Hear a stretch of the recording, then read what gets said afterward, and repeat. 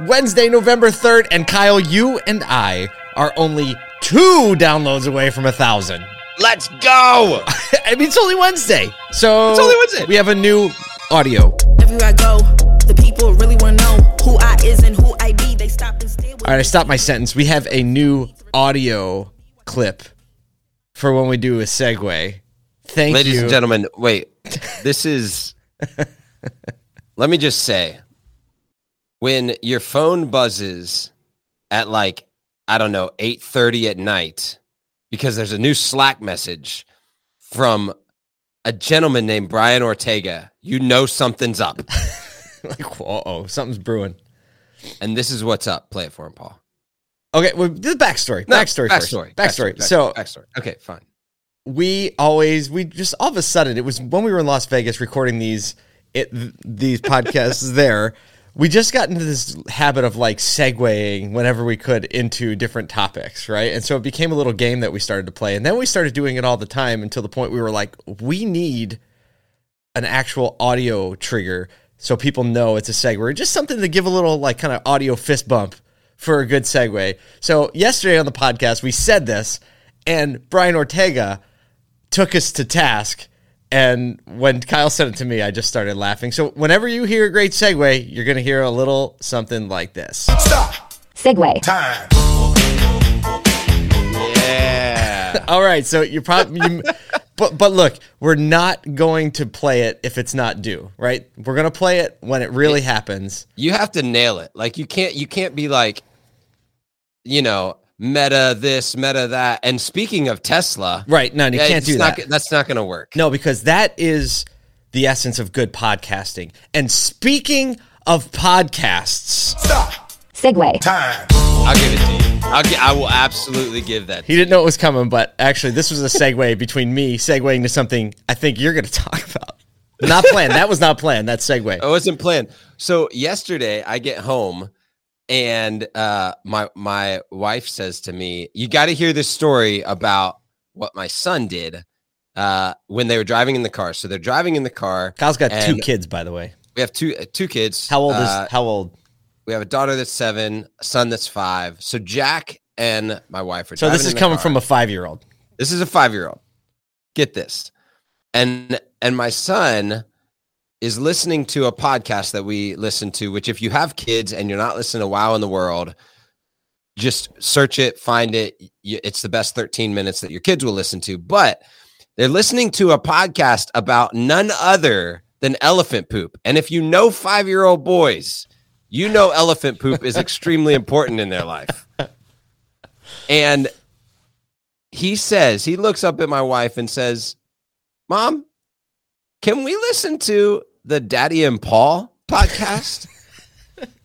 Because I get more energy from that, which is so perfect. And he was like, they just, they get me excited. I don't really know what they're talking about, but I just feel excited. Hey, I love that story. That's the first time I've heard that story because you know why? Brand is a feeling. It is. It's exactly and the what day it is. that the Daddy Paul podcast beats out elephant poop is a good day for us. You know we're doing something right. You know, We won. When kids are that age, if you have kids, you know this. You're their total hero. And what happens sometime around teenage years? You become less the hero, Yeah. and then you kind of migrate back. I watched this happen in my family. I came back from my first semester of college. I was like, when did my dad get so insightful? Right? Why is he the smartest person on the planet now? What happened in that 3 months? What happened in that 3 months? Yeah, I was just an idiot. All right, we got some other stuff to talk about today. Oh, live stream. Yeah. So today we're going to be on live stream with the one and only Brian Pash. It's a preview of the AAAS Summit coming up in just under 2 weeks in Palm Beach, Florida. Kyle and I will both be there live in the flesh, in person. So we hope you can come and join us, and we hope you can come and jam in person. Yeah, so join us on the, But today, when I think of, join us today. If you're listening to this right away, you can join us still today. If you're listening to this on Thursday, sorry you missed it. Go back and listen to it. You can go back and watch it. But today, it's just so you know, it's at 2 p.m. Eastern, And if you go to my profile or Kyle's profile or Brian Pash's profile, there's a post about it. You can click join the LinkedIn event and just be a part of the live stream. I think we're live streaming on Facebook as well. Yeah, and I'm really excited about not just the live stream, but AAAS, because I really feel that the worlds of like data plus creativity are starting to really come together, and people are starting to understand how data and creativity complement each other so well. And I really think that we're going to be able to lean into that because, from what we've seen and what we've heard and the sessions that are coming, it's a pretty data centric, event. Yep. And it always has been, but they're leaning even more, the pastors are leaning more into that. But recognizing that there's a level of creativity and content that is necessary to make the data even better. Yeah. And I think that we'll probably talk about that a couple times. I think so. What's your panel? What's the topic? So my panel is a little bit about digital retailing, which is the hot topic. But it's a lot more about like what we thought was going to happen with digital retailing over the last 3 years and what is actually happening, and then how that impacts the store processes and how customers and clients interact. And none other than Brian Kramer is the lead dealer on it. We've got some other thought leaders and industry leaders, but I have a feeling it's going to get a little bit excitable. OG troublemaking on the main stage at AAAS. Glenn Pash, if you're listening, I hope you come ready because you're going to have to corral this group of wild animals back into their seats for this panel. And Paul, you're doing a breakout session, right? Yeah, I'm going to be doing probably one of the few creative oriented things there. Basically, I'm going to be talking about how to create an effective brand campaign around digital retailing. A lot of people have the tools or want to lean into it, but don't really understand how to talk about it the right way and kind of frame it up. And here's the point: is every dealership's different, so you're going to have different levels of deployment. So just going to help dealers work through how to be honest about what they're actually delivering, how to connect with people, and how to storytell to what the actual problem and the actual things are that consumers are looking for, and not just like, we have this button, right? Look at the button, you click the button. So speaking about being honest about what you're actually delivering. Stop. Segue. Time. All right, so that was that one. I'm still laughing about it. I was just betting on the fact it's going to be a good segue because you just said speaking of, so I'm going to give you credit. So speaking of being honest about what you're delivering, yesterday, the man, the myth, the legend, Elon Musk, that's good, tweets out that the Hertz Tesla thing isn't all locked up.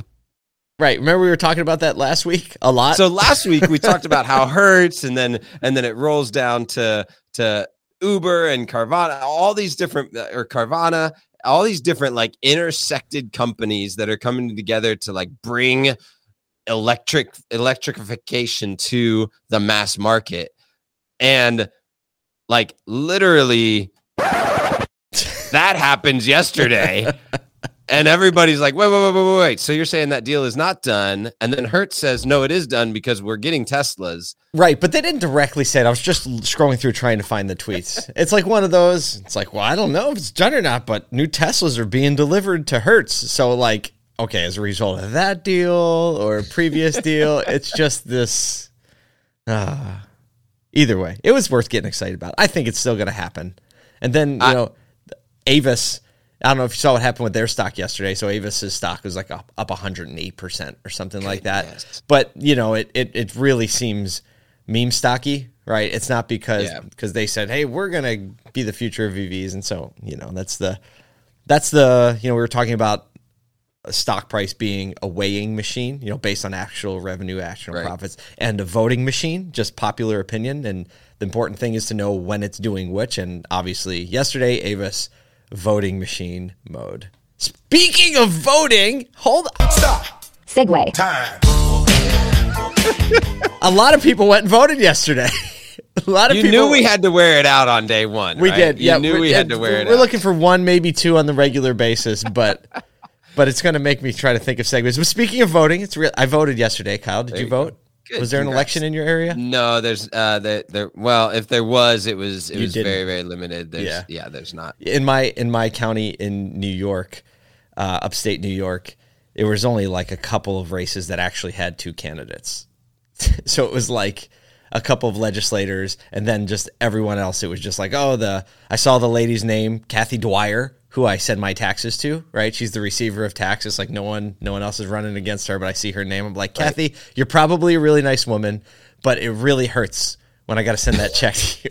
You're probably very nice. Like that's a bum deal when you're the receiver of taxes. It's like, it's just your job. It's not an exciting job, right? You just process payments and keep track of spreadsheets, but you're the name that everyone feels like they're sending your money to, but you don't get any of that. Or you get nothing. Yeah, you get a salary, and just the rest of it goes into the ether government world. But yeah, bum deal for Kathy Dwyer. But if you're listening, which is not happening,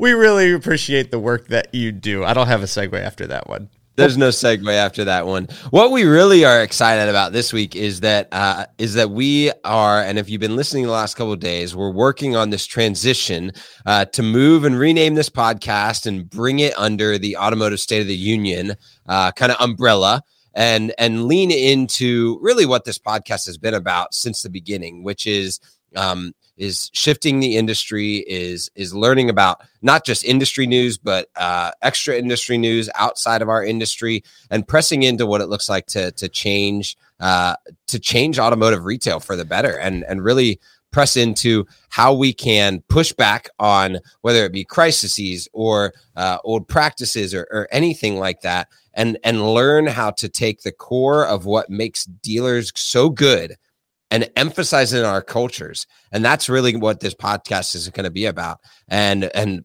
whether that be so do emails or podcasts or live events, we're just going to lean in and press into that more over the next few months. Yeah, we are. Pushback against all types of stuff. Market conditions. We were looking at some automotive periodicals yesterday, obviously Automotive News #1. We were looking at circulation rates and the amount of people that actually look at the magazine, and they have some cool data. They're like, hey, 55,000-ish subscribers, about 3 people on average look at the magazine.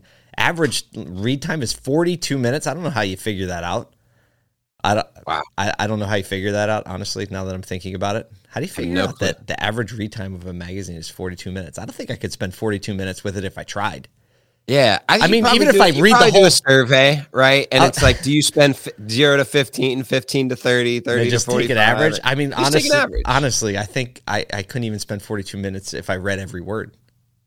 Huh. Interesting. I guess it depends on how, think about 42 minutes. How much do you read? Either way, we were just kind of looking at things look, at 42 minutes and people struggling to get 10 pages of a book on 75 hard. So no kidding. You're right, exactly. But we were looking at it and kind of doing some quick math, and we realized that one of the big problems that we want to try to solve for is bringing a lot more people into the know.